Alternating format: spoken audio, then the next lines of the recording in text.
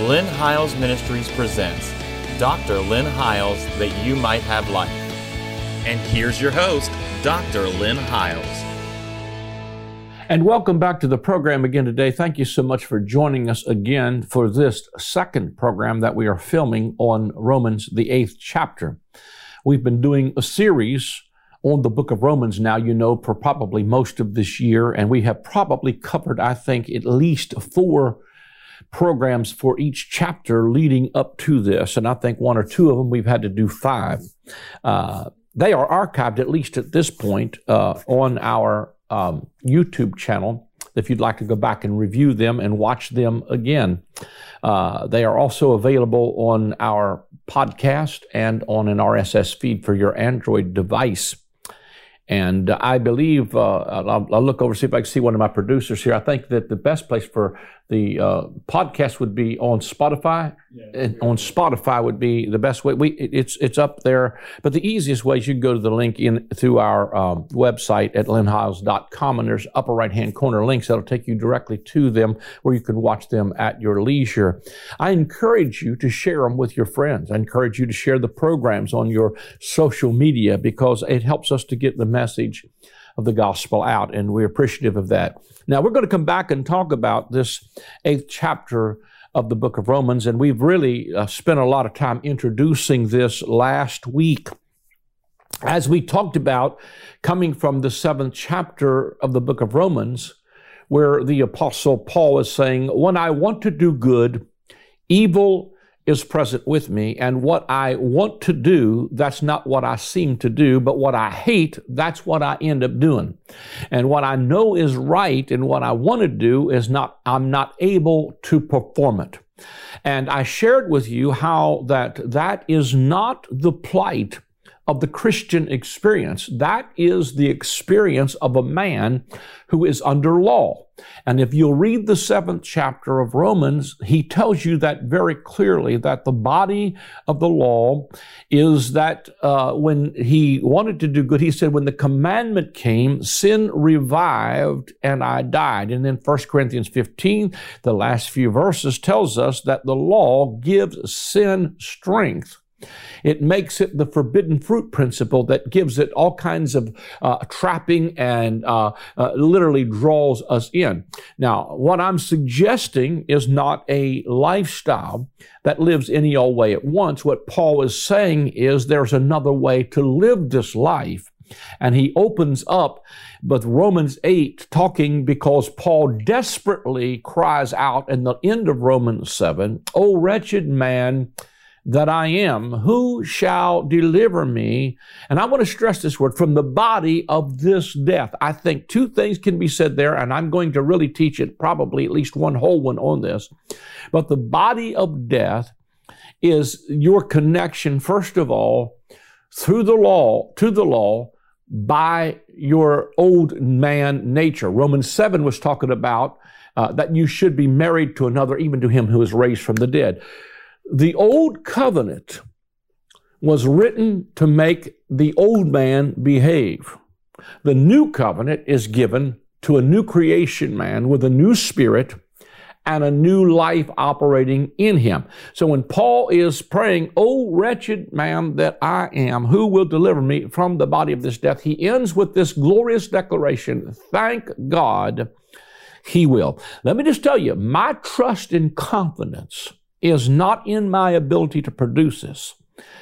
My confidence and my trust is in the one who I embrace, that lives inside of me. I thank God he will. He's the one who does it. And so we start out again, Romans 8. I'm reading from the Message Bible. With the arrival of Jesus, the Messiah, the fateful dilemma is resolved. Those who enter into Christ being here for us no longer have to live under a continuous low-lying black cloud. A new power is in operation. The Spirit of life in Christ, like a strong wind, has magnificently cleared the air, freeing you from a fated lifetime of brutal tyranny at the hands of sin and death. God went for the jugular when he sent his own Son. He didn't deal with the problem as something remote and unimportant. In his Son, Jesus, He personally took on the human condition, entered the disordered mass of struggling humanity in order to set it right once and for all. The law code, weakened as it always was by fractured human nature, could never have done that. The law always ended up being used as a Band-Aid on sin instead of the deep healing of it. And now what the law code asked for, but we couldn't deliver, is accomplished as we, instead of redoubling our own efforts, simply embrace what the Spirit is doing in us. Those who think they can do it on their own end up obsessed with measuring their own moral muscle, but never getting around to exercising it in real life. I think that's powerful. Those who think they can do it on their own end up obsessed with measuring their own moral muscle, but never get around to exercising it in real life. They're the holier than thou people. Those who trust God's action in them find that God's Spirit is in them, living and breathing God. Obsession with self in these matters is a dead end. Attention to God leads us out into the open. It leads us out into the open, into a spacious, free life. Focusing on self is the opposite of focusing on God. Anyone completely absorbed in self ignores God, ends up thinking more about self than God. That person ignores who God is and what God is doing, and God isn't pleased with being ignored. But if God Himself has taken up residence in your life, and you can hardly be thinking more of yourself than of Him. Anyone, of course, who has not welcomed this invisible but clearly present God, the Spirit of Christ, don't know what we're talking about. For you who welcome Him, in whom He dwells, even though you still experience limitations of sin, you yourself experience life on God's terms. It stands to reason, doesn't it, that if the alive and present God who raised Jesus from the dead moves into your life, He'll do the same thing in you that He did in Jesus, bringing you alive to Himself when God lives and breathes in you, and He does as surely as He did in Jesus. You are delivered from that dead life. With His Spirit living in you, your body will also be as alive as Christ. So don't you see that we don't owe this old do-it-yourself life one red cent? I like that. There's nothing in it for us. Nothing at all. The best thing to do is give it a decent burial and get on with your new life. God's Spirit beckons. There are things to do, places to go. This resurrection life you receive from God is not a timid, grave-tending life. It's an adventurous, expectant, greeting God with a childlike, "What's next, Papa?" With God's Spirit touches our spirits and confirms who we are, and we know who He is, and we know who we are, Father and children, and we know we are going to get exactly what's coming to us, an unbelievable inheritance. We go through exactly what Christ went through. If we go through the hard times with Him, then we are certainly going to go through the good times. Now, let me just stop here for a moment and begin to talk about a few things here. He says that He begins to tell you that the Spirit-governed life is completely different than a rule-based life. The Spirit-governed life is God taking up His abode within us, and the Spirit helping our infirmities, just like I shared with you, I think it was last week when we were talking about that we can come boldly to a throne of grace and obtain mercy and find grace to help, and a faithful high priest who's been touched with the feelings of our infirmities, because He took on the human condition and completely destroyed sin in the flesh. Now, let me tell you, he comes on down here and he starts to introduce this concept that I want to introduce in this segment at least, is that one aspect of being in the flesh is when you think you can do this on your own through your human strength. In other words, when you think this Band-Aid religion of putting a Band-Aid on sin is going to bring deliverance, it has an outward show that looks real religious, but no real inward transformation of the heart and life of a person. See, rules can change your behavior, but grace will change your heart. And God is after heart transformation. One of the tenets of the new covenant, and God even hints about this in the book of Deuteronomy, I'm going to return and bring a new covenant, and I'm going to write my law in your heart. That's God's job. And your sins and iniquities I will remember no more. But he goes on to say that, that instead of redoubling our own efforts, we simply embrace what the Spirit is doing in us. Say, Lord, in other words, I used to hear one of my pastor friends say, and this, I saw this work over and over and over again for people who were struggling with different things in their life. He said simply this: invite the Lord into that area of your life and stop walking in condemnation, but allow the Holy Spirit to change your behavior. And time after time after time, I would see people that were struggling and had struggled with stuff for years, that sin would lose its hold over them and its power. And the first thing you know, it was gone effortlessly. That's effortless change that comes by the grace of God. He goes on to say that God living and breathing in us, he said, focusing on self is the opposite of focusing on God. Anyone completely, this is verse 7, anyone completely absorbed in self ignores God, ends up thinking more about self than God. That person ignores who God is and what he is doing, and God isn't pleased with being ignored. Now, let me just tell you that what I'm going to show you, let me just read this note that I put in my own notes. It said, this confirms what I said earlier, that being in the flesh is not just having an evil thought or I messed up Saturday night. It's trying to do it through your own moral muscle. See, we don't think about being in the flesh sometimes. At least one aspect of it. I'm not saying the other stuff is all right. I'm saying that that's usually the result of not being in the Spirit. It's usually the rebellion to law that brings forth that kind of a roller coaster ride. I want to do good, evil is present with me. He said focusing on self is the opposite of focusing on God. In other words, being in the flesh is not having an evil thought or trying to do it through, but it's trying to do it, as Paul just said in Romans 8, through your own moral muscle. I'm going to show you several scriptures where Paul calls being in the flesh being under the law and trying to do this through your own carnal human strength. In Galatians 5, he tells you the works of the flesh are made manifest, which are these: hatred, malice, envy, strife, and divisions. All of that is a product of being under law. Now, let me go down here, and because I typed in some things, I just printed this out. Here's several scriptures.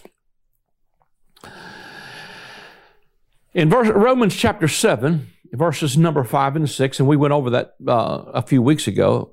But here, I just want to put this in the context of what it means to be in the flesh, at least one aspect of it.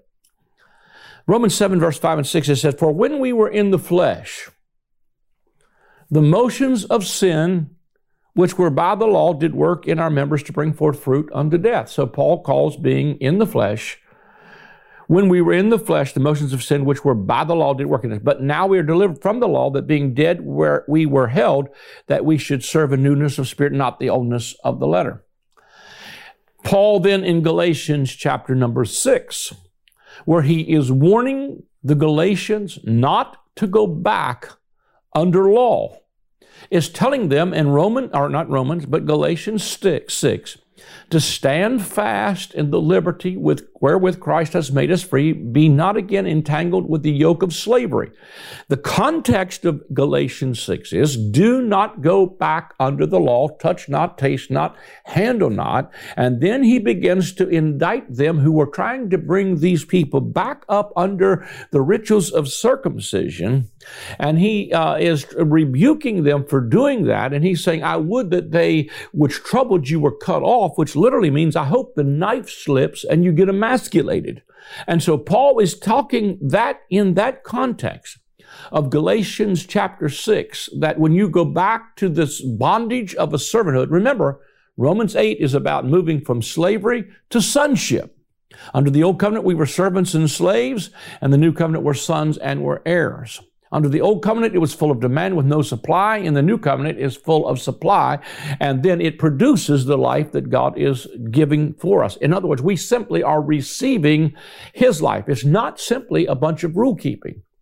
or measuring our moral muscle or our flesh, but what we can produce through our human flesh and our own. See, something about that becomes sacrilegious and self-righteous, and we get this holier than thou look rather than trusting what the Spirit is doing in us. But when Paul was talking that in Galatians 6, he said, as many as desire, verse 12, to make a fair show in the flesh, they constrain you to be circumcised, and only lest they should suffer persecution for the cross of Christ. Now, see, he's telling you that these Judaizers want to bring you back and show you what it means to have a fair show in the flesh.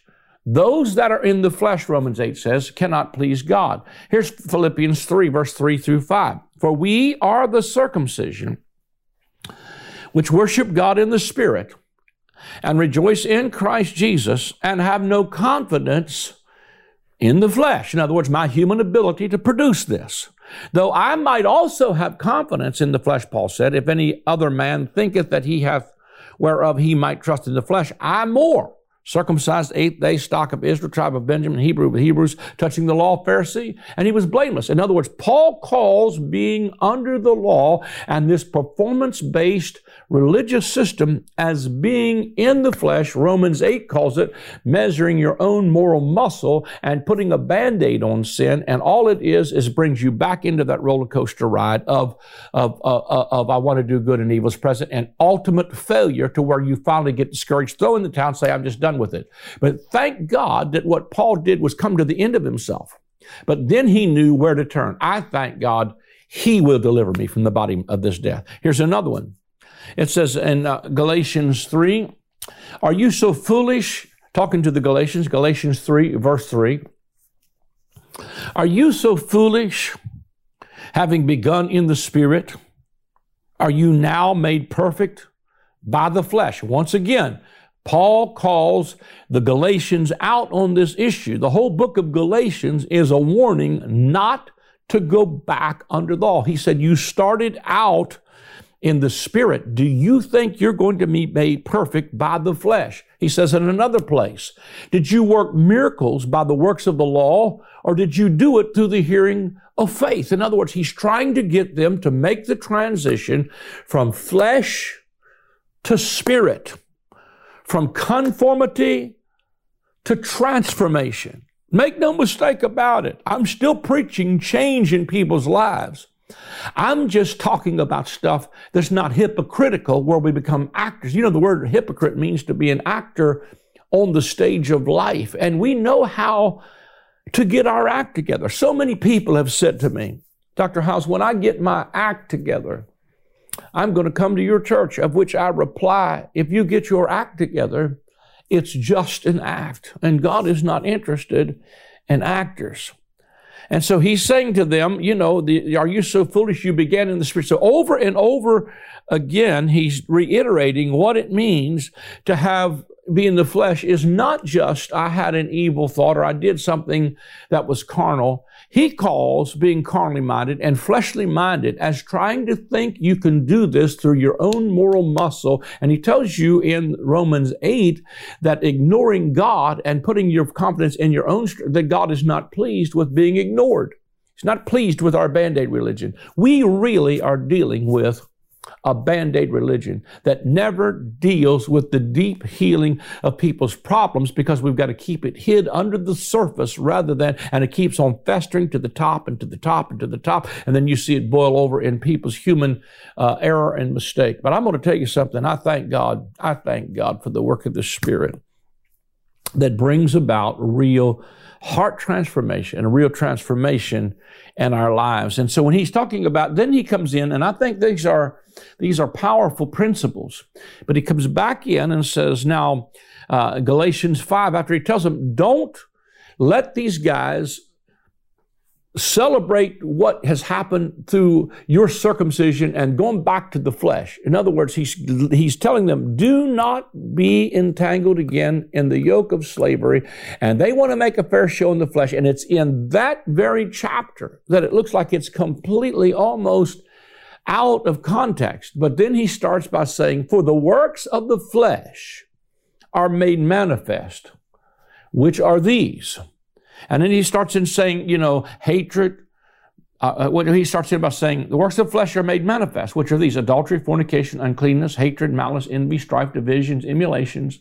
All of these things, he begins to list them. Now, what we normally do is we deal with the big three, or the first couple ones. And we talk about, the works of the flesh are made manifest, which are these: adulteries and fornications. And we like to put an emphasis on the sexual parts of it. But as you get on down through there, he's talking about uncleanness, lasciviousness, envies, strifes, malice, divisions, emulations, strife, the stuff you see in every church. And I said, God, what are you saying? He said, it is preaching the wrong covenant that is producing the works of the flesh, which are made manifest, which are these: hatred, malice, envy, strife, divisions, emulations. All of these jealousies and stuff that are coming as because we measure our moral muscle and we measure ourselves by ourselves, and then we become a Pharisee that says, I thank God I'm not like this sinner, and let me point out his adulteries, his fornications, his problems, his drunkenness, yada, yada. But we never want to point the finger back at my hatred, my malice, my envy, my strife, my divisions, all of which happen in almost everybody's life, especially when they are under law. Now, let me say to you this. Paul says to them, as I have told you before, and I tell you again plainly, that they which do such things, here's the key word, will not inherit the kingdom of God. Now, he's not saying to them that they which do such things are not going to heaven. He's saying they which do such things are not inheriting. And once again, the key word is inherit, because you don't earn this.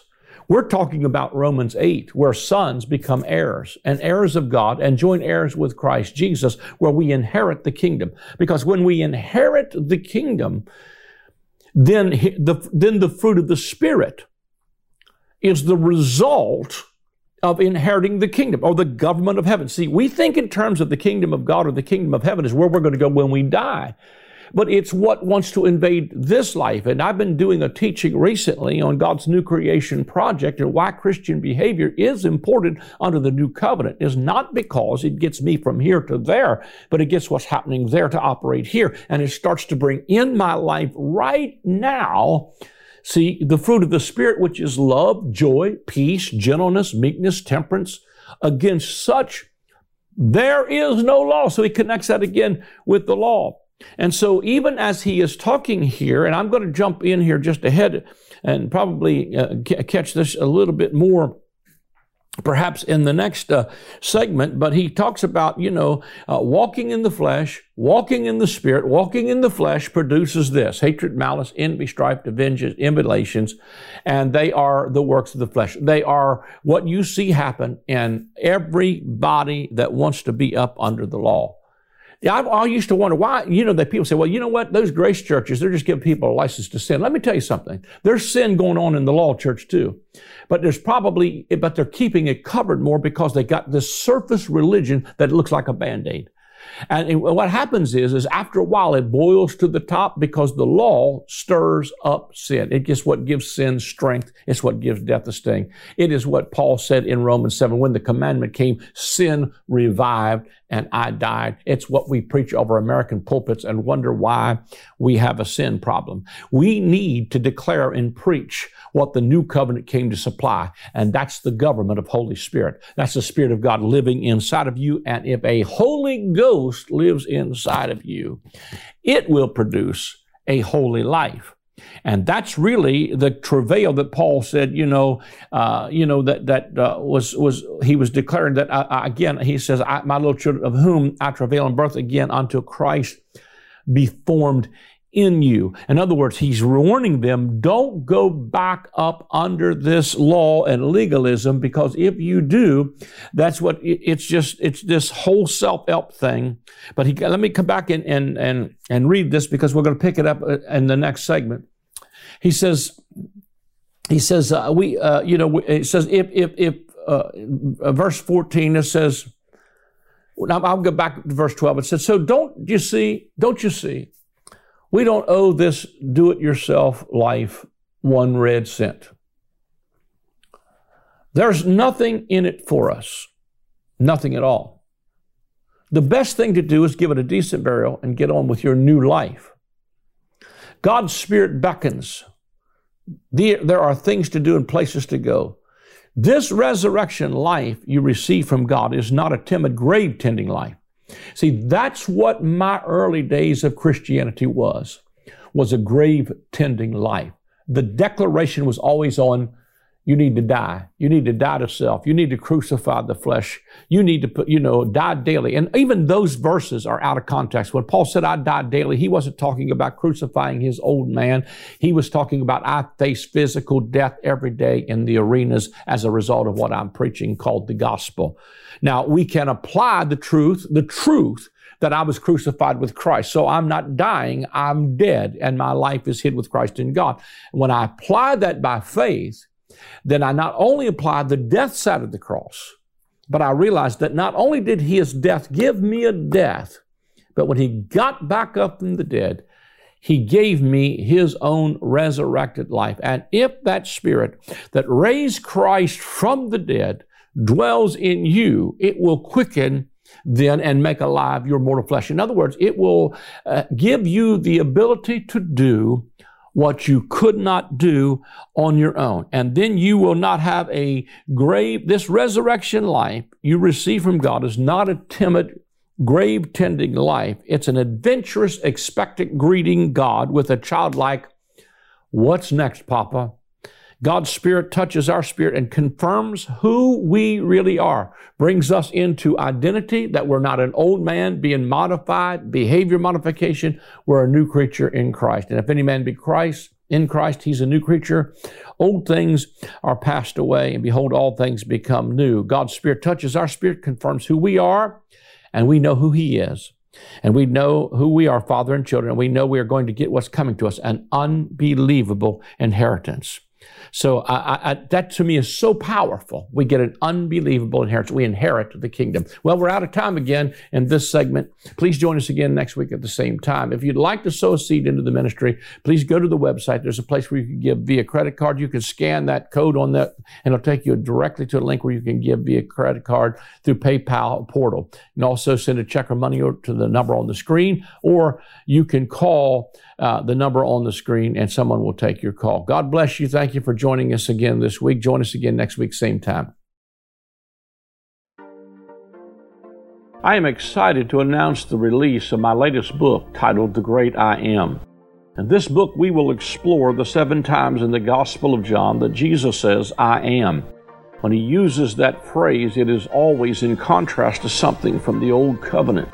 For instance, they thought Moses and the law was the door into the sheepfold, but Jesus said to them, I am the door. They thought that Israel was the true vine, but Jesus said to them, I am the vine, you are the branches. As you read the pages of this book, you will discover that Jesus removed the covenant of death and replaced it with the covenant of life. Get your copy of the book, The Great I Am, today.